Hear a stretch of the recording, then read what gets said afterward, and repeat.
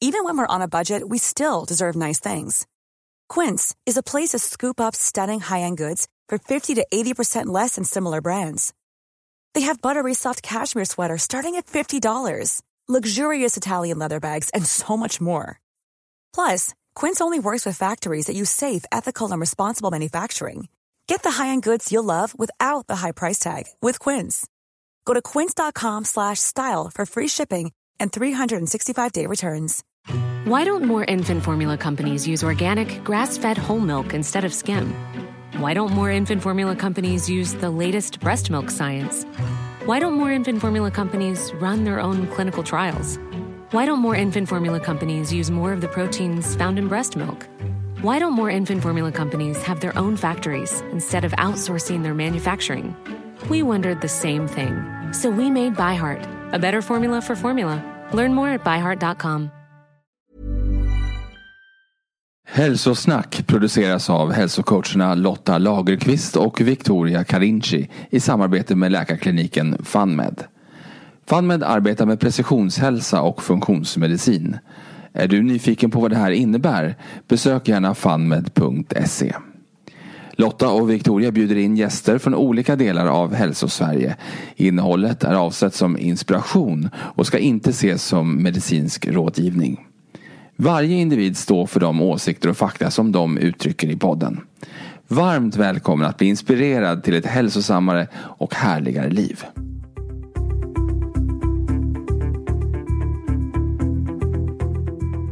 Hej Peter och varmt välkommen tillbaka till Hälsosnack. Ja, nu är vi här igen och det är alltid lika roligt att få podda med er. Ja, men det var jättebra att du kunde komma tillbaka också med så kort varsel. För vi pratade ju med dig ganska nyligen. Just det, det var ju då vi pratade lite forskningsspaning och det handlade om en artikel om kött. Ja, men precis. Och det var ju just en studie som visar hur svag kopplingen är just mellan rött kött och olika sjukdomar som till exempel cancer och hjärt-kärlsjukdom. Och det är ju så jätteintressant. Som ni som lyssnar nu har missat det avsnittet får ni varmt, så rekommenderar vi varmt att gå tillbaka. Och det är inte så jättelångt heller, men väldigt intressant. Och idag så ska vi spinna vidare lite på det där, för vi gick igång på det. Men först Peter, skulle inte du bara vilja presentera dig för de av våra lyssnare som har missat vem du är? Ja, om det är någon ny lyssnare så kan jag säga att jag heter Peter Martin. Jag är läkare och har jobbat med läkemedelsforskning i 15 år. Men sedan 8 år tillbaka så har jag drivit FunMed-klinikerna då. Och vi jobbar ju bland annat då med mycket näring och kost och så. Därför intresserar vi oss för det ämnet och det är därför vi sitter här idag. Ja, men precis. Och om man vill veta mer om dig så har vi ju flera avsnitt tillbaka i tiden som är jätteintressant också. Så det är bara att scrolla ner och lyssna. Men hur som helst, att vi kände ju att när vi pratade förra gången att det här är ju någonting viktigt. För att dels att kött då har fått så negativ... Ja, men det har fått så himla dåligt rykte att man ska bli sjuk av det. Vilket vi då inte håller med om och vilket forskningen också visar inte stämmer. Men det blir ju då automatiskt då att man proklamerar ut att det ska vara mer växtbaserat och då blir det ofta, det behöver inte vara så, men ofta så blir det ju att det blir mer processad mat då också. Så det här ska vi ju prata mer om idag. Ja, apropå det så tänkte jag att jag vill bara läsa och lyfta ett citat här från en artikel i Svenska Dagbladet från i våras. Där en professor i klinisk nutrition och gastroenterologi vid Örebro universitet säger just att skiftet mot att äta mer växtbaserat har drivits fram av hållbarhetsskäl av experter som sällan är insatta i hälsoeffekterna. Apropå det du sa här nu. Ja, men eller hur? Och det är ju verkligen så. Och något vi ser, det är ju att det finns stora tendenser till att barn, för nu ska vi prata framförallt barn och unga. Det är de vi går igång på så här. Att det är framförallt de som då får äta mer av det här växtbaserade produkterna, processade produkterna. Och där är ju också det vi ser att deras hälsa försämras så mycket. Att vi vet att övervikt och fetma är hög bland barn och unga och det ökar både med åldern och med tiden. Alltså om man säger 9-åringar nu är en större andel som är feta än för några år sedan. Likadant ADHD, autism, sådana diagnoser ökar. Förskrivningar av läkemedel ökar till barn och unga. Så att det här är ju oroväckande. Och den psykiska ohälsan inte minst. Ja, 33 000 barn och ungdomar, jag vet inte vilken ålder det var, får antidepressiva läkemedel utskrivet nu. Läste jag för bara senaste veckorna här. Så.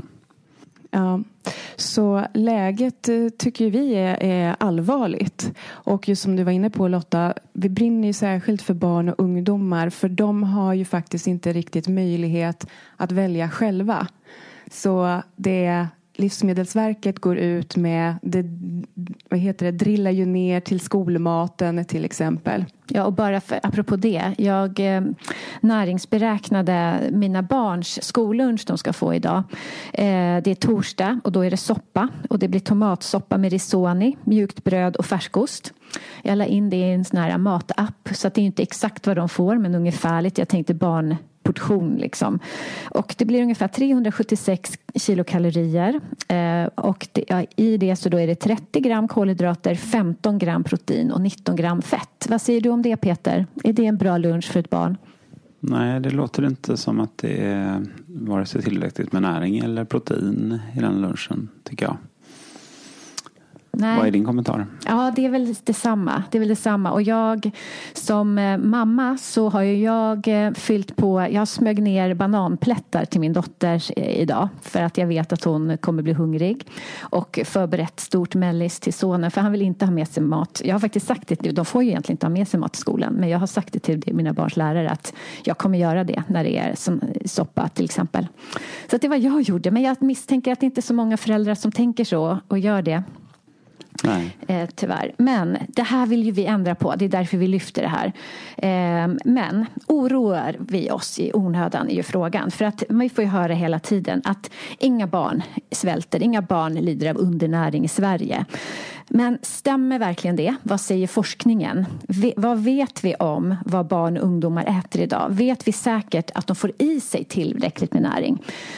Så Peter, jag vet att du har gått igenom Livsmedelsverkets matvaneundersökning som heter Riksmaten, ungdom 2016-17, näringsintag och näringsstatus bland ungdomar i Sverige.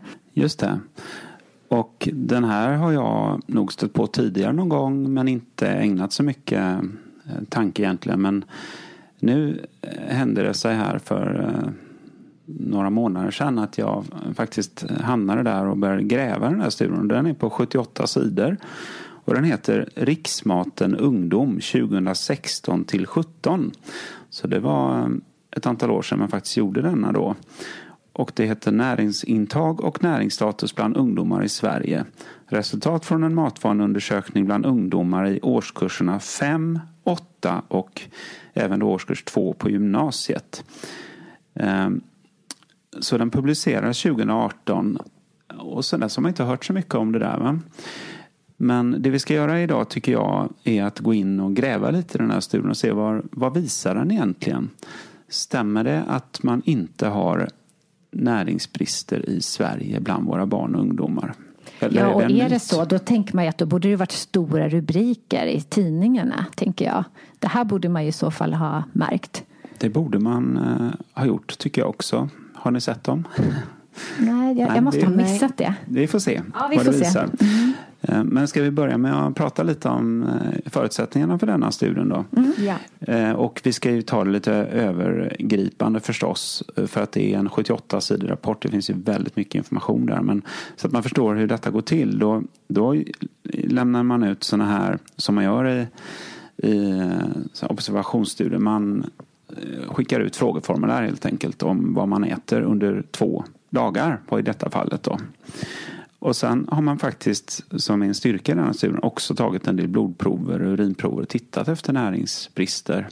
Och det är ju väldigt bra, för ni förstår själva att beskriva vad man äter under 2 dagar, det kan vara lite bristfälligt och vi underrapporterar ofta hur mycket skräpmat vi äter och läsk och sånt. Och kanske överrapporterar sånt vi har hört det nyttigt. Ja, men man har ju lite snabbt, man vill vara bra, man vill vara duktig liksom. Ja. Man vet ändå vad som är bra och dåligt. Ja, precis. Nej, men så vad man gjorde var att man inkluderade, jag tror det var från 200 skolor i 120 kommuner i Sverige slumpmässigt. Och så tog man in 5145 barn, varav 3477 kunde vara med i studien, och sen var det 3099 då. Så strax över 3000 barn och ungdomar baseras det på. Man hade fullständig sån här kostinformation. Och så har man då rapporterat det näringsämne för näringsämne i tabeller. Så det här kan vem som helst ladda hem som en pdf och titta i på Livsmedelsverkets hemsida. Ni kan bara söka på Riksmaten ungdom så kommer det upp. Och det finns ju, jag kan börja med att säga att det här finns en hel del intressanta poänger i denna studien. Och jag kan redan från början säga att när jag läser detta så kan jag inte tolka på annat sätt än att många barn och ungdomar har näringsbrister. Det är bara att titta i de tabellerna som man har redovisat i den här rapporten. Och det jag också tycker är att en uttalad slutsats är ju att man har inte något individuellt perspektiv. Utan vi kan faktiskt börja med att dra själva slutsatsen här som man skriver. Och då skriver man så här att resultaten visar att de flesta ungdomar får i sig tillräckligt av de vitaminer och mineraler de behöver för att växa och må bra.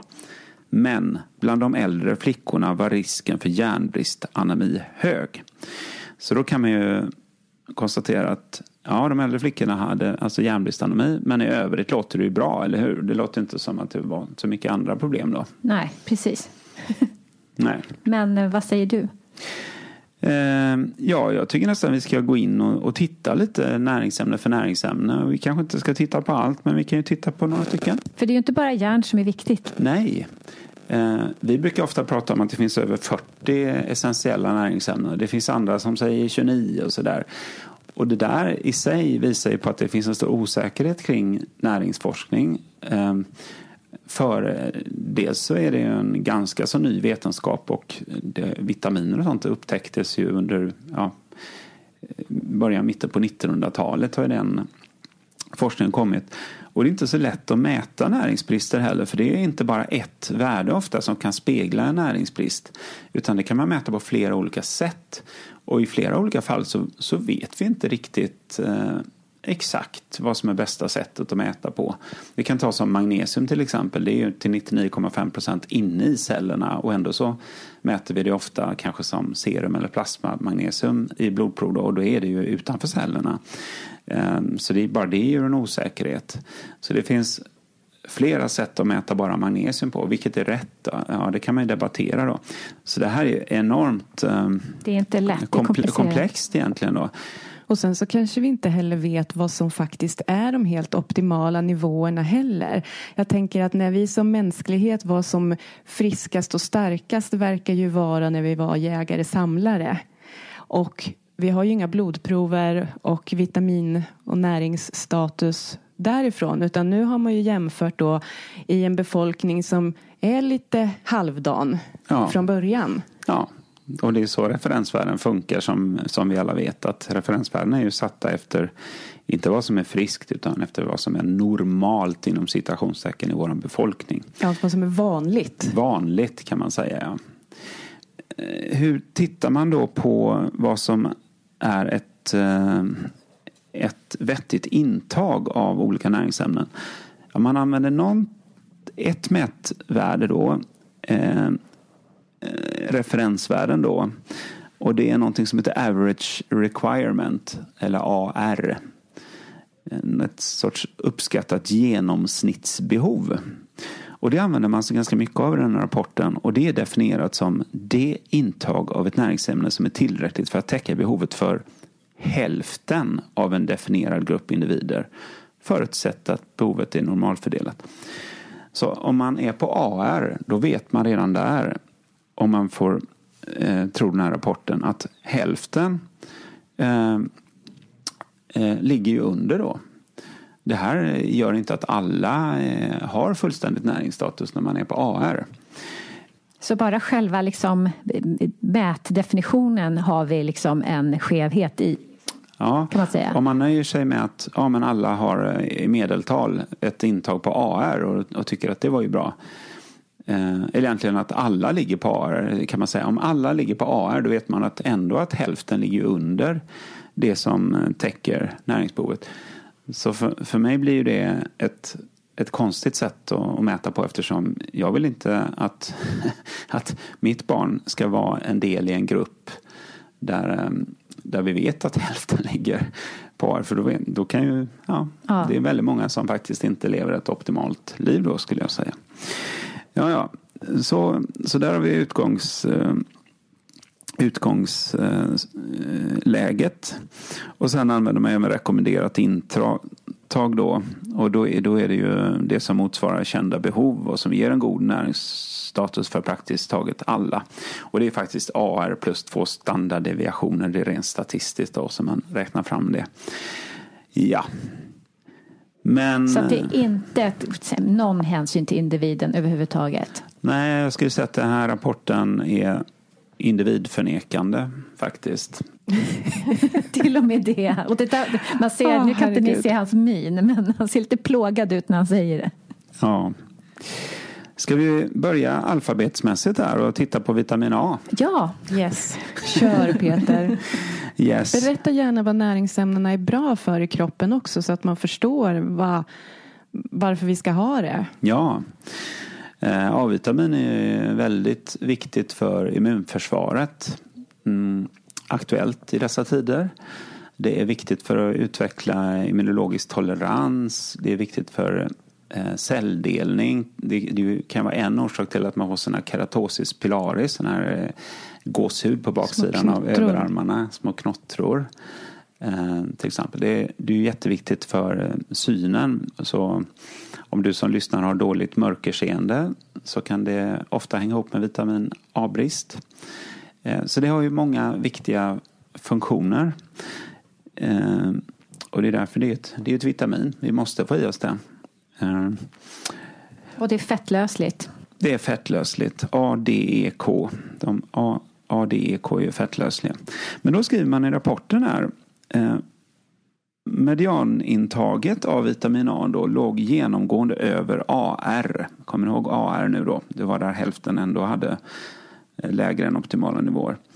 Bland ungdomar i årskurs 8 och årskurs 2. Bland ungdomar i årskurs 8 och årskurs 2 på gymnasiet hade runt 30% ett intag under AR. Men sannolikheten för ett otillräckligt intag bland ungdomar bedöms som låg. Ja. Men där måste jag bara flika in. När de pratar om A-vitamin, räknar de då riktigt retinol eller pratar de också om betakaroten som... Liksom betakaroten är ju förstadium till A-vitamin. Så kroppen måste ju omvandla det själv till A-vitamin. Vilket också kräver lite näringsämnen. Just det. I de flesta fall så pratar man ju om en kombo här då. Man pratar om retinol-ekvivalenter räknar man om det till. Och det är liksom summan av retinol som kommer från djurriket. Och det här betakarotenet som kommer från växtriket framförallt då. Så det har man tagit hänsyn till båda två i den här rapporten då. Men det som jag vänder mig emot är att sannolikheten för ett otillräckligt intag bland ungdomar bedöms som låg. När man precis har sagt att det finns ju många ungdomar som har ett för lågt intag. Det var ju precis det man sa här. Precis, de sa det först och sen... Ja. Hur kom de fram till den? Det var liksom... But let's not worry about that. Okej. Ja, vi skrattar här lite, men det är mest för att det är ju väldigt konstigt. Ja, det kan ju hända att vi har missat någonting, att vi inte har förstått detta, för vi är ju inte utbildade dietister någon av oss, eller vi har inte liksom vi kanske inte förstår allt, men det är väldigt svårt. Vi tolkar det här så gott vi kan. Ja, de tycker inte att det är något problem helt enkelt att så pass många ligger under AR ändå. Nej, det kan jag inte säga. Och vad hade man då, om vi nu tolkar på ett annat sätt och ser att många ungdomar har vitamin A-brist. Varför skulle de kunna ha det, tror ni? Vad är det de inte äter? Ja, men det är ju precis det jag var inne på lite. Just att de äter för lite animaliskt protein.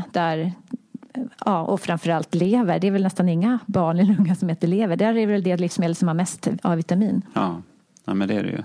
Du behöver inte äta mycket lever för att vara i dig A-vitamindosen. Så skulle Livsmedelsverket vara riktigt skarpa så tycker jag de skulle helt enkelt säga det. Det här finns framförallt i lever, det kan man äta. Förr gjorde man väl leverbiffar där man drygade ut köttfärsen med lever. Nu drygar man ju ut köttfärsen i skolorna med typ sojafärs eller någonting. Mm. Ja. Och det har inte så mycket A-vitamin. Nej, inte alls mycket. Nej, och det kommer vi kanske till också, men vi vet ju inte ens hur mycket kroppen faktiskt klarar av att absorbera överhuvudtaget av det. Nej. Men jag tänker du ska få fortsätta så att vi hinner med alla näringsämnen. Ja. I alla fall, vi kanske inte hinner alla, men några viktiga i alla fall. Ja. För att det här är ju lite genomgående tendens. Liksom. Ja, men det är faktiskt gäller för flera olika saker. När det gäller kalcium då så är det egentligen samma sak där. Att där konstaterar man att medianintaget för kalcium var högre än AR i alla åldersgrupper bland pojkar och flickor. Jag tycker inte heller att det är någon större sannolikhet att man har brist. Ja, men många dricker mjölk. Ja, nej, men det kan ju absolut bidra till kalciumintaget. Men det verkar ändå som att någonstans mellan 10% och 50% av olika åldersgrupper inte fick i sig tillräckligt när man tittar i tabellen. Så det är samma sak där. Man tittar inte på alla de individer som faktiskt uppenbarligen har för lågt intag. Så att de skriver inte texten, men i tabellen så framgår det? Ja, det gör det. Och sen har vi med kalium, då är det ungefär hälften när jag tittar då, som inte får i sig tillräckligt enligt både faktiskt rekommenderade intaget. Så det var kalium, och det vet vi att... Ja, vad behöver vi kalium för? Det är ju en elektrolyt, så det finns ju framförallt inne i cellerna, väldigt viktigt liksom för signalering på olika sätt i det kan vara våra nerver, och upprätthåller liksom den här spänningen över våra cellmembran bland annat. Inte helt oviktiga saker helt enkelt. Kaliumbrist, det vet vi att det kan vara svårt att få i sig tillräckligt med kalium för en stor del av befolkningen. Det är inte bara barn liksom, så vi äter nog för lite kalium många av oss. Sen har vi magnesium, det är en kompis till kalium. De finns ju, som vi sa förut, också inne i cellerna, precis som kalium. Och där står det också att sannolikheten för ett otillräckligt intag av magnesium är låg. Det är sällsynt med magnesiumbrist på grund av låga intag med kosten, står det. Men tittar man så ser man att hälften har för lågt intag enligt det rekommenderade intaget då. För mig helt ofattbart. Ja, men det är hälften. Det är 50%. Ja. Och det var under AR. Nej, det här var under RI, rekommenderat intag i det här fallet då, var det. Så, och vi vet ju som äter magnesium på alla patienter och så, att det är vanligt med lågt magnesium. Och vi vet att många har nytta av att ta magnesium. De mår mycket bättre. De kan slappna av bättre. De blir av med muskelkramper. Det kan vara migrän. Det kan bli bättre enligt forskningen. Och man kan sova bättre. Ja, och när man tänker på vad man hör om skolbarn nu, att de är mycket mer stressade, de sover sämre, det är stökigt i klassrummen. Kan det vara en koppling till det här? Ja. Och vi säger ju aldrig att en sak påverkar. Vi ser ju alltid helheten när vi jobbar inom funktionsmedicin. Och vi ser alltid helheten, men när man summerar allting här så kan man ju tänka sig att någon inverkan på hälsan, det är svårt att tänka sig att inte ha det. Selen, där var medianintaget högre i alla åldersgrupper. Det var sannolikheten låg för ett otillräckligt intag. Men medelintaget var ju lägre än rekommenderade intaget för alla grupper. Ja. Hur får de ihop det? Ja, jag vet inte, Lotta. Och ni som lyssnar, gå gärna in och titta rapporten själv och liksom försöka att få ihop texten med tabellerna då. Och så skriver man också att de som det är vissa som inte äter allt då. Jag tror det var 2% som var veganer, och det är framförallt då tjejer i gymnasiet i den här rapporten 2016-17. De som framförallt lider av järnbrist. Just det. Och det har vi inte ens kommit till här, men det stämmer. Kanske. För det de säger här då är att däremot de som äter det mesta då, som är omnivorer som äter både kött och fisk och ägg och grönsaker och allting. De följde då lättare de här rekommendationerna för D-vitamin, järn och selen. Som ju kommer främst från animaliska produkter. Och de som äter det mesta då, de åt förstås också med kött, chark, fisk, ägg och sånt. De som inte äter alla livsmedel, de åt däremot mer vitamin C och fibrer. Ja, så var det med det. Men hur var det med järnbristen då? Det var ju ändå någonting som Livsmedelsverket själva lyfte, att det faktiskt ändå fanns brister. Hur såg det ut? Ja, då kan man se i tabell 26 och tabell 27. Både när det gäller intaget av järn och när det gäller kanske ännu säkrare att man mäter järndepåerna då. Det gör man i form av något som heter ferritin, som är ett järnlager i kroppen. Och då säger ju Livsmedelsverket att man ska ju ligga minst över 15 i ferritin för att man inte ska ha risk för järnbrist. Och järnbrist kan ju förstås ge blodbrist. Att du får brist på hemoglobin, eftersom varje hemoglobinmolekyl, där sitter ju järn i mitten på den. Och det är ju helt avgörande för att man ska kunna transportera runt syre i kroppen. Och har man järnbrist så kan man ju bli trött av det. Och järnbrist är en av de vanligaste bristerna globalt också. Man säger att i världen i stort så är det ju jättevanligt. Och faktiskt så hörde jag alldeles nyligen att i USA och England så vet man också att 20% av kvinnorna har järnbrist. Så det är ett stort problem. Ja, och då blir jag blir så här, och så ska man då i slutet äta rött kött. Ja, vi får återkomma till det, men det är det som slår en. Ja, men det är faktiskt något av det mest slående i denna rapporten, det du lyfter här, Lotta. Att trots att man konstaterar då att ungefär en tredjedel av de här unga tjejerna, speciellt tonåringarna, har järnbrist, så är ändå slutsatsen att barn och ungdomar äter för mycket rött kött. För mycket. För mycket. Vårat enkla råd hade ju varit att du har järnbrist, ät mer rött kött. Och varför då? För att där har man lättupptagligt hemjärn. Vi pratar om hem som sitter i hemoglobinet i våra röda blodkroppar, men också i till exempel i en kossas röda blodkroppar.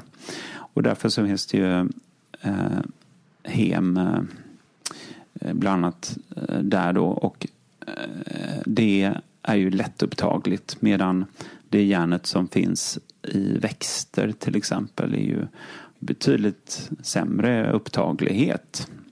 Ja, för många tänker att man kanske bara kan äta mörka bladgrönt för sitt järn. Ja, det är inte alls lika effektivt. Så är det. Så det är också helt oförståeligt hur man kan inte liksom sätta ihop de här data. Oj, någon har järnbrist, vad gör man då? Ja, då kan man faktiskt äta mer rött kött. Så det är som att det finns blockeringar här. Jag tror att de som är konspirationsteoretiska skulle kunna tro att det finns någon sorts agenda i Livsmedelsverkets arbete. Jag får inte hoppas att det inte gör, men...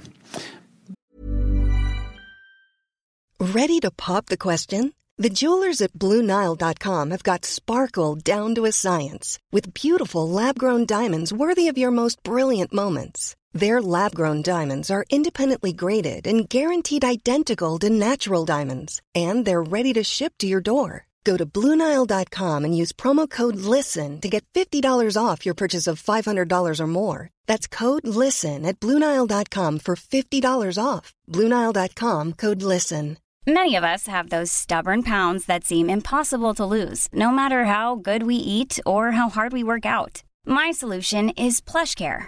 PlushCare is a leading telehealth provider with doctors who are there for you day and night to partner with you in your weight loss journey. They can prescribe FDA-approved weight loss medications like Wegovy and Zepbound for those who qualify. Plus, they accept most insurance plans. To get started, visit plushcare.com/weightloss. That's plushcare.com/weightloss. För jag tänker att det jag inte riktigt får ihop, det är ju det här att någonstans så erkänner man ju ändå att vitaminer och näringsämnen är viktiga för människokroppen och för barn och ungdomar. Så man gör ändå den här matvaneundersökningen. Ja. Men sen när man får fram resultat som då faktiskt visar på att här finns det ganska mycket brister. Då är det som att det är ändå inte jätteviktigt då. Det står ändå, alltså, vi ser inga actions på resultatet man faktiskt får fram. Hur kan det vara så? Ja, men det som jag tycker i den här rapporten är det man faktiskt, de data man redovisar, de slätar man över sen. Det är en sorts skönmålning bara, trots att det är flagranta näringsbrister hos våra barn och ungdomar här i Sverige. Och varför det kan vi bara spekulera i.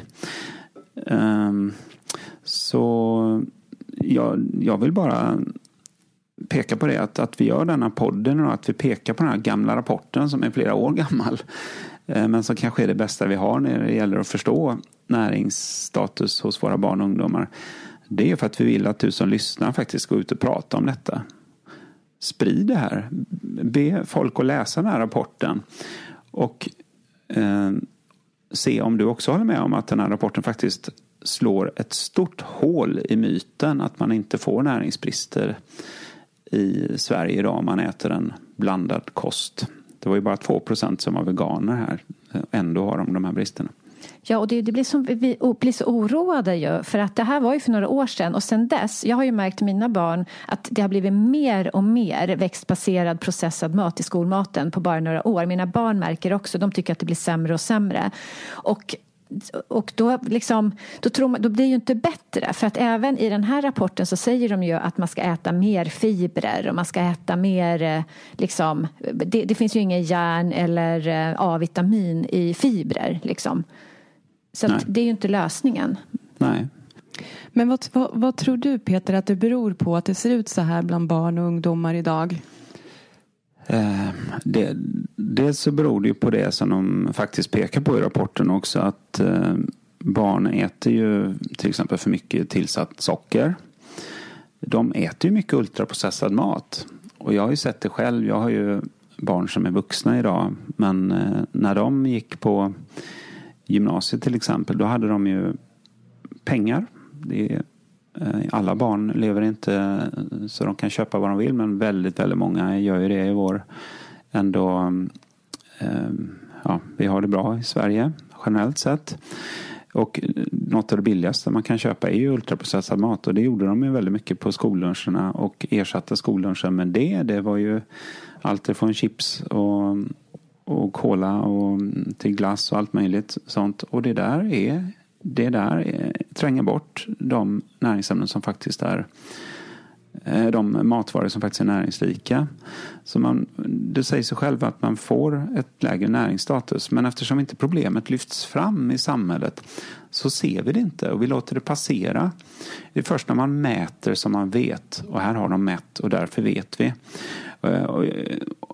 Jag kan bara ta det sista näringsämnet innan vi går vidare och verkligen prata lite mer om detta. Det är D-vitamin som vi faktiskt inte tog upp. Och där har man satt gränsen vid, man kan ha olika gränser, 25, 50 eller 75 nanomol som gräns då. Och här har man sagt att det är en väldigt låg del av individerna som har brist.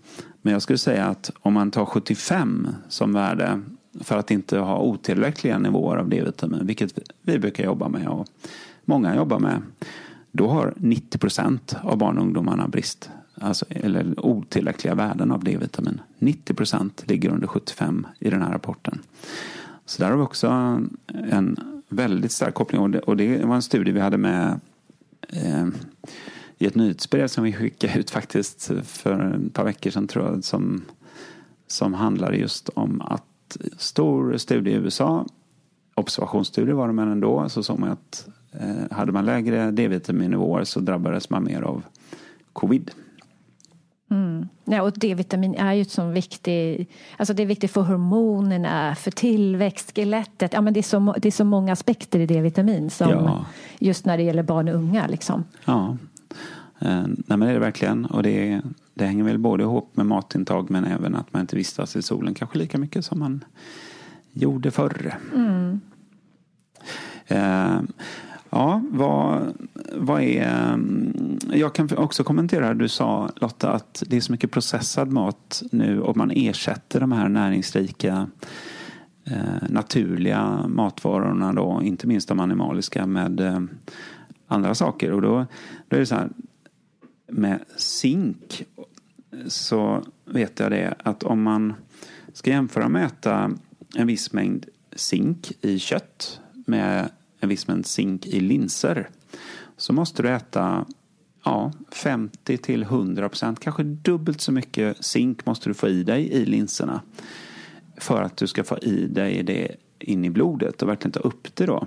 Så biotillgänglighet, att ta upp olika näringsämnen, det tar man generellt sett inte särskilt stor hänsyn till, och inte när Livsmedelsverket rekommenderar heller, så vitt jag vet. Men det är ju jätteviktigt, för tänk att det är ändå, om du tror att du får i dig 10 milligram zink och så fick du bara i dig 5 för att det var bara det som togs upp om du åt det i form av linser då.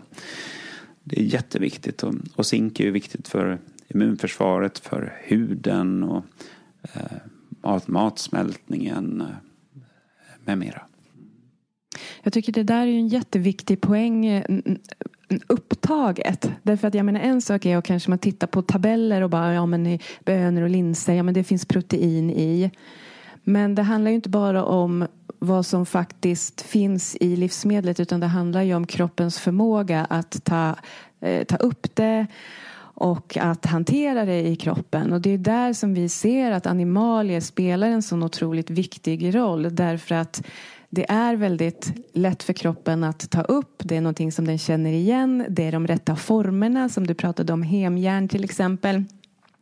Så att då bara prata om här att det är att barnen får i sig för lite fibrer och frukt och grönsaker.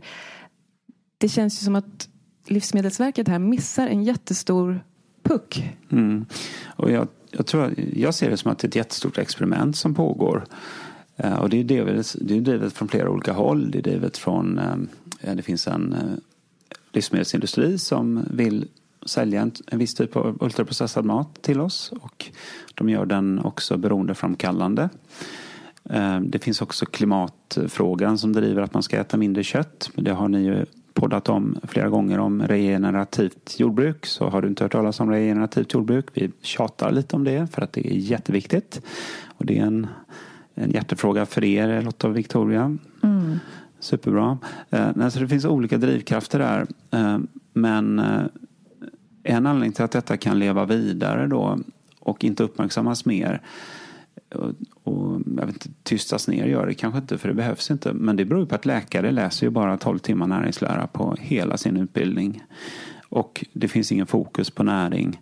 Och därför så kan läkarna inte liksom generellt sett hojta, i alla fall inte de som gör det. De hörs inte genom bruset liksom, för det är så få som engagerar sig i de här frågorna. Men det här är ett stort experiment som pågår just nu i våra barn och ungdomar.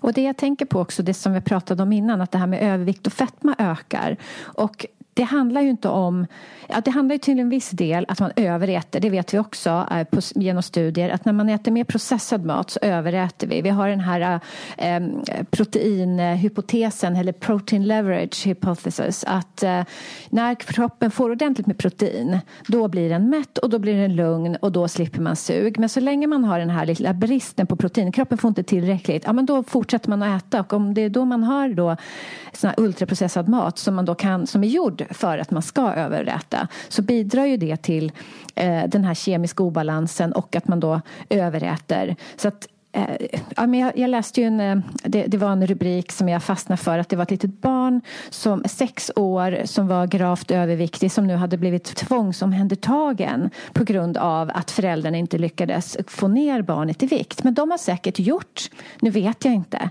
men alltså om de följde Livsmedelsverkets råd så skulle säkert det inte hjälpa så mycket för det här barnet, för att det är inte kalorier in och kalorier ut bara, utan det är den här speciella maten, man måste se till proteinet och så vidare. Hur som helst, det är liksom barn som verkligen far illa nu. Även om det är enstaka så är det en sån otroligt stor, liksom för det enskilda barnet stora konsekvenser som man blir så ledsen över. Alltså, när man vet att det här kunskapen finns men att den kommer inte fram. Jag såg en del av den här BBC-dokumentären som finns på SVT Play, Vad matar vi våra barn med? Där var det just en kille, jag vet inte om han var runt 9-10 år, som hade problem med övervikt, och de stod i hans kök och så frågade reportern vad problemet var, och han pratade ju om hur han bara drogs till kylskåpet och skafferiet hela tiden. Han fick ju liksom aldrig nog, och sen när man såg vad de plockade fram och han åt, så var det var ju bröd, det var liksom flingor, det var müsli bars, alltså det var sötade drycker, och man bara liksom, alltså det skär ju i hjärtat på en. Då är det barn som bara alltid går hungriga och sugna, och så blir de överviktiga och så döms de, och sen så, men det finns inga kloka råd.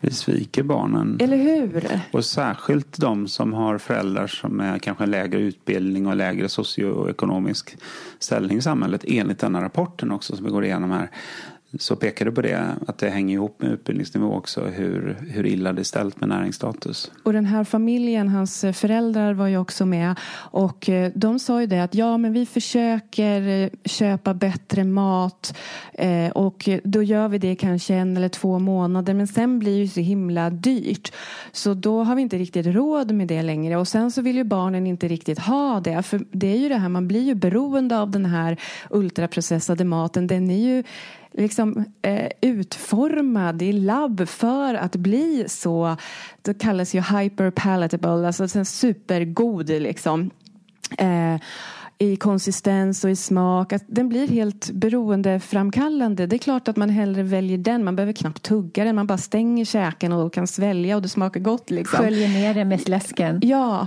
så de försökte ju, men det går inte, och det är ju också ett problem, och det var ju du inne på, Peter, att den här slags maten som är så onyttig för oss, som gör oss sjuka, det är den som är billigast, det är den som finns mest lättillgänglig. Det finns ju inga barn som har börjat få egna fickpengar som går förbi kiosken eller matbutiken på rasten eller istället för lunchen, som köper någonting som liknar riktig mat. Det är ju bara energidrycker och bars och chips och godis, och liksom, det är ju, jag tror inte ens att det är någon som ens köper en frukt liksom.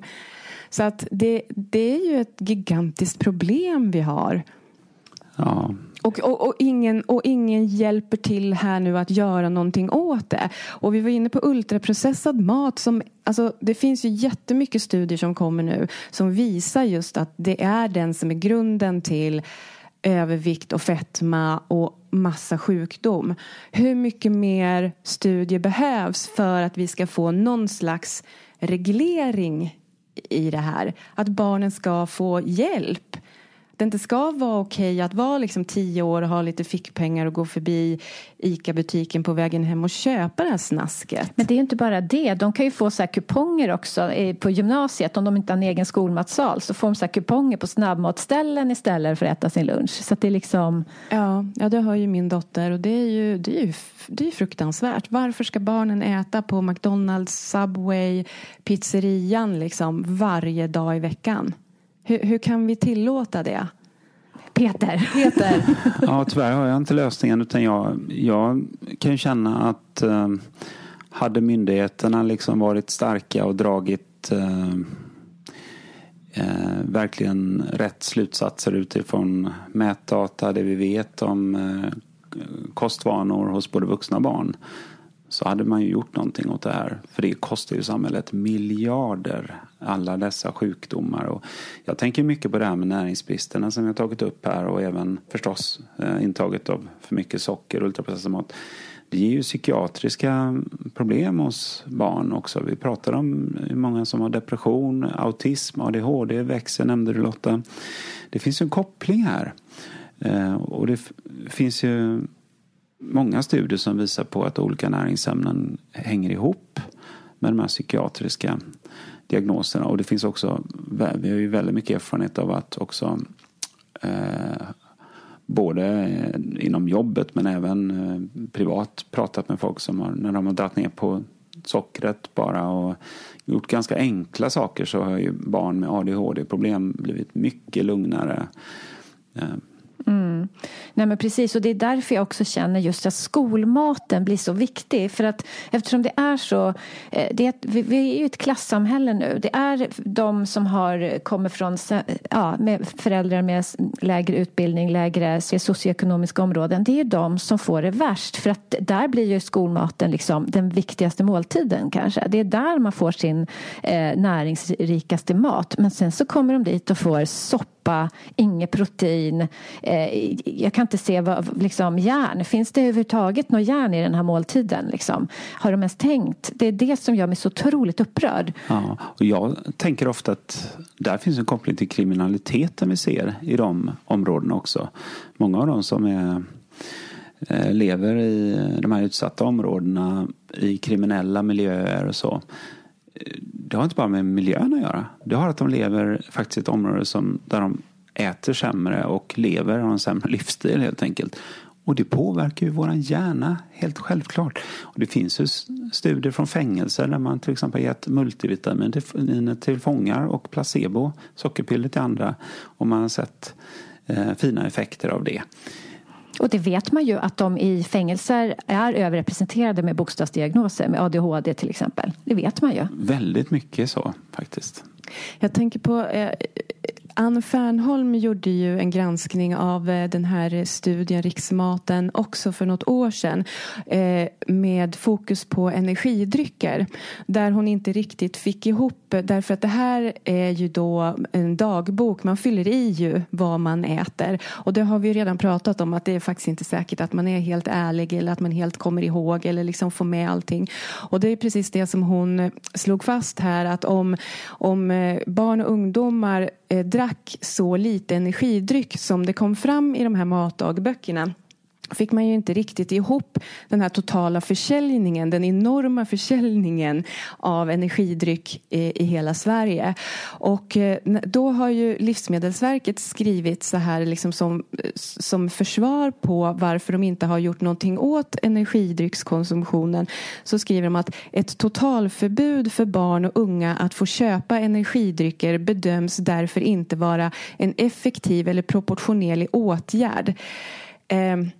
Och jag tänker, jag vet inte, jag bara tycker att det svaret provocerar mig. Varför skulle det vara en mänsklig rättighet för barn och ungdomar att köpa energidryck när vi vet att liksom lärare larmar om att de är speedade, det finns barn som kollapsar för de har fått i sig för mycket, det är bara en massa socker och skit i det.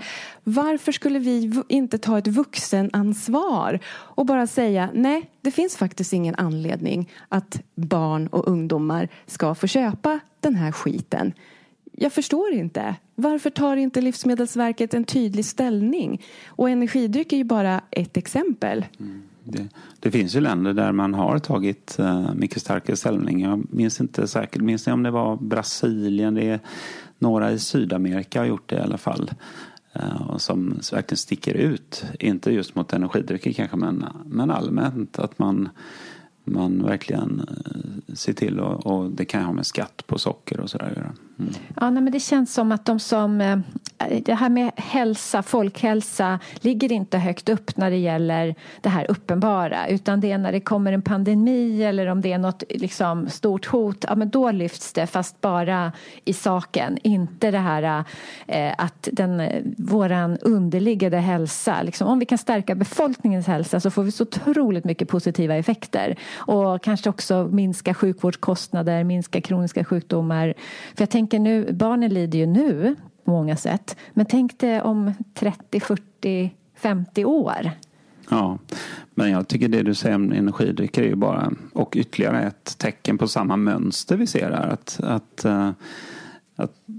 jag vet inte om det är någon sorts...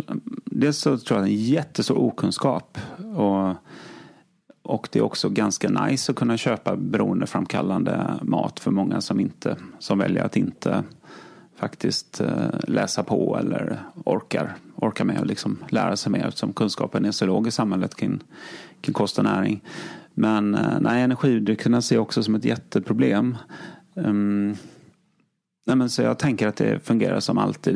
Vi människor, vi behöver ha en rejäl kris innan det sker någon utveckling. Och den krisen ser vi ju nu. Sjukvården på sina håll nästan kollapsar, skulle jag vilja säga. Det är verkligen kris när så många av läkarna funderar på att faktiskt byta yrke till exempel. Och jag tror inte att det har bara med ett organisatoriskt problem eller att det finns för lite pengar, utan det är ju att folk blir sjukare och sjukare och man använder inte rätt metoder för att göra folk friska. Det vill säga att faktiskt kartlägga varje människa och försöka inte minst mäta upp näringsbrister i de individer vi träffar. Och kanske göra dem uppmärksamma på att de skulle äta mer näringsrik kost och ta bort mycket av skräpmaten. Får jag läsa ett citat till innan vi avslutar från den här Svenska Dagbladet-artikeln. Det är Henrik Ennert som har skrivit den. Jag tycker den var väldigt informativ. Det här är då en forskare i livsmedelsteknik vid Lunds universitet som säger att hon anser att problemet med antinutrienter och det lägre proteinupptaget av växtprotein är den största utmaningarna som livsmedelsindustrin står inför. Och så fortsätter hon att djurprotein är perfekt för oss. Men vi kan inte absorbera allt protein från växter. Men nu måste vi ändå göra en förändring. Alltså att vi måste sluta äta djurprotein och börja äta mer växtprotein. Vi vet att det är en stor utmaning, ett stort experiment som du var inne på förut, Peter.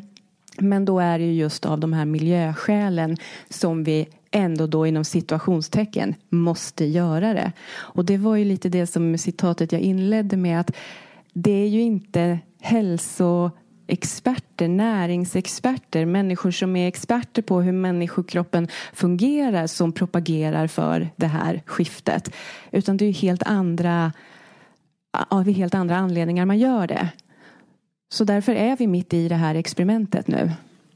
Ja, håller helt med dig där. Och jag ser att det är ju som med protein, att det kan vara kanske 80% biotillgänglighet av växtprotein, 80-90% sådär. Det vill säga ganska mycket av aminosyrorna får man inte i sig från proteinet då, jämfört med om man äter animaliskt protein.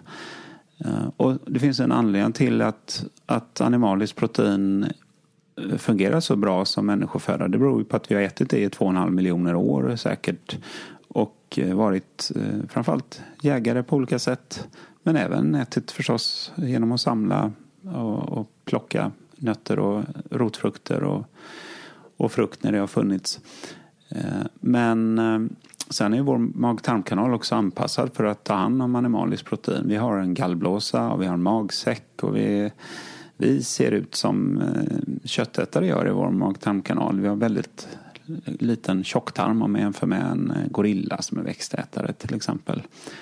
Så det är svårt att liksom ställa om våran fysiologi. Men jag ser ju människan som ett djur. Vi är en djurart, precis som alla andra djurarter, fast vi har liksom lämnat kontakten med naturen. Det finns inga andra djurarter som blir sjuka med kroniska sjukdomar. Hälften av en kronisk sjukdom. Det skulle inte förekomma i naturen. Nej, men har du sett en överviktig älg? Nej, det kanske gömmer sig någonstans, någon trött. Som kanske har hamnat så här, som rotar i soplådorna. Ja, kanske jag har gått in på 7-Eleven någonstans. Nej, men jag tänker att ett annat problem med vegetabilier nu också, det är ju att jag undrar när de verkligen näringsberäknades senast? För det känns som att vi riskerar också att gå på gammal data kring hur mycket näringsämnen en tomat innehåller eller en potatis eller så. För ett annat problem är ju att vi har så otroligt näringsfattiga jordar. Vi har ju helt tagit död på dem, så att grönsakerna idag är ju också väldigt näringsfattiga. Ja, exakt. Så att vi kan konstatera att de här olika problemen de byggs på varandra. Dåliga kosten, den näringsfattiga kosten, den kosten som borde vara näringsrik är inte lika näringsrik på grund av jordarna, på grund av långa transporter, på grund av tillagning. Och sen har vi ytterligare problem att människor är inte heller friska. Och en frisk kropp tar upp näring bättre, omsätter näringen effektivare. En sjuk kropp behöver ofta mer näringsämnen. Det skriver man också på Livsmedelsverkets hemsida. Och man kan också ha sämre upptag ur vår mag-tarmkanal då. Men jag skulle vilja faktiskt avsluta med att bara konstatera av det här ganska långa samtalet som har handlat om näringsbrister hos framförallt barn och unga. Och vi har resonerat kring det. Vi har fokuserat ganska mycket på riksmaten 2016-2017. Om ni inte orkar liksom komma ihåg allt det vi har sagt nu, så räcker det att du kommer ihåg en enda sak. Det är att man konstaterar att 1/3 av våra tjejer och ungdomar har järnbrist och för låga järndepåer. Och vi måste göra någonting åt det. Vi måste ge dem råd så att inte de går där och äter för lite av det mest järninnehållande. Och jag vet att det finns etiska ställningstaganden. Man vill inte äta djur överhuvudtaget, och det måste vi respektera. Men vi måste också ta diskussionen med dem så att de är informerade om detta. Och om de absolut inte äter animaliskt protein eller hemjärn då, som kan få upp järnnivåerna, då behöver vi göra någonting åt det. De kan behöva ta järntabletter och på annat sätt. Och så mäta också. Vi måste mäta ferritin hos unga tjejer inte minst. Det borde vara standard i varenda skola att mäta det på barnen. Ja, jag håller med Lotta. Jag tycker vi kan avsluta med det enkla budskapet. Och sen finns det förstås väldigt mycket annat vi sa. Så du kan lyssna en gång till på den här podden om du vill ta till dig något av det andra. Eller hur? Ja, men stort tack Peter. Jättekul att du kom och pratade med oss. Och vi känner ju verkligen att vi är engagerade för det här. Och vi kommer jobba vidare på något sätt i alla fall att få ut den här informationen. Ja, vi kommer ju göra det. Men vi behöver ju er som lyssnar. För att vi kan ju inte dra det här lasset. Vi kan informera och gå till vetenskapen, studierna och försöka kommunicera det mer. Men sen måste ni ut och prata om detta och inte sitta tysta, för då kommer det ta ännu längre tid och vi kommer få ännu mer lidande där ute hos våra barn och ungdomar. Bra. Tack så mycket för idag. Tack för idag. Hej. Hej.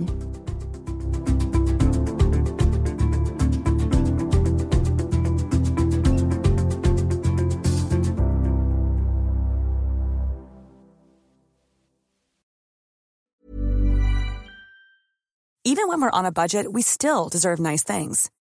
Quince is a place to scoop up stunning high-end goods for 50 to 80% less than similar brands. They have buttery soft cashmere sweaters starting at $50, luxurious Italian leather bags, and so much more. Plus, Quince only works with factories that use safe, ethical, and responsible manufacturing. Get the high-end goods you'll love without the high price tag with Quince. Go to quince.com/style for free shipping and 365-day returns. Why don't more infant formula companies use organic, grass-fed whole milk instead of skim? Why don't more infant formula companies use the latest breast milk science? Why don't more infant formula companies run their own clinical trials? Why don't more infant formula companies use more of the proteins found in breast milk? Why don't more infant formula companies have their own factories instead of outsourcing their manufacturing? We wondered the same thing. So we made ByHeart, a better formula for formula. Learn more at byheart.com.